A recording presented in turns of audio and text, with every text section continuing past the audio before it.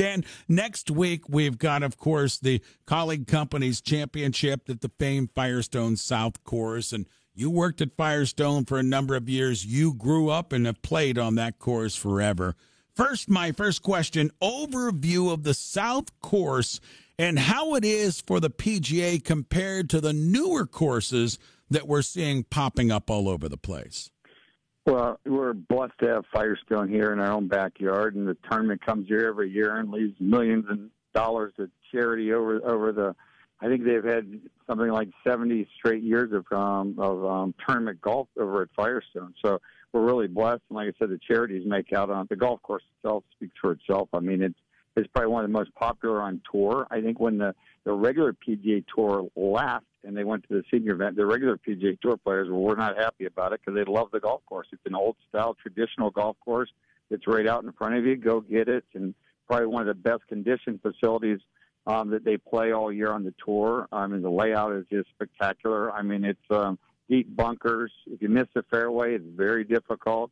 It's long. It has a little bit of everything. I mean, it's a great viewing golf course to go watch a tournament. I've been to, 50 golf tournaments in my life, and I would say that's number one as far as viewing, where you can see so many holes, so many shots when you go out there without walking a long way. So there's so many courses on tour that they play that it's just almost impossible to watch a tournament. You watch one hole and that's it. There, you can see 2 and 3 different holes. You can see people putting. You can see people chipping. You can see people hitting fairway shots, tee shots. I mean, it's absolutely fabulous. So if anybody gets a chance, get out and see them. The seniors are really, really good. So anybody that hasn't seen the Champions Tour lately, I mean, when you get Steve Stricker, Bernard Langer, Fred Couples, I mean, all the stars are there, and I know as many people there as the regular tour. So, I hope everybody gets out there and supports the tournament because it's a great event for sure. Dan, when you say the course is right out in front of you,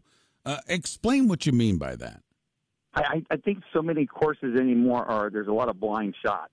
You can see your ball land in the fairway almost on every hole out there. Regarding maybe one number 8, you don't see it bounce, but that's about it. You can see it. It's right there. It's long. It's straight. Most of the time when you tee off, you can see the green that you're going to.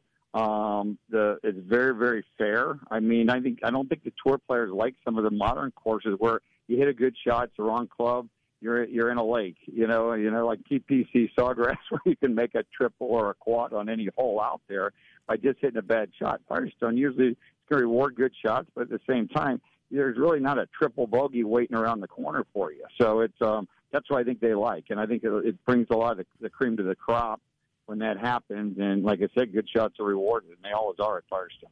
Morning Show golf pro Dan Dauk with us. He's the teaching professional at Windmill Lakes Golf Club. Dan, when we talk about Firestone South, we think of the monster hole number 16, which I love the players play that hole.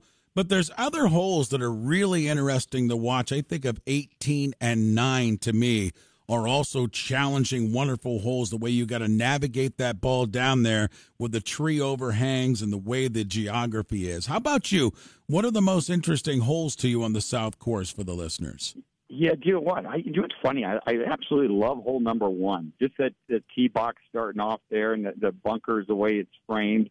9's the same way. 9 people don't realize for the touring pro, when they hit the golf ball, they have probably about a 10-yard window where they can land their golf ball. You have to hit that ball on the left side of that fairway. It kicks so far right when you hit it.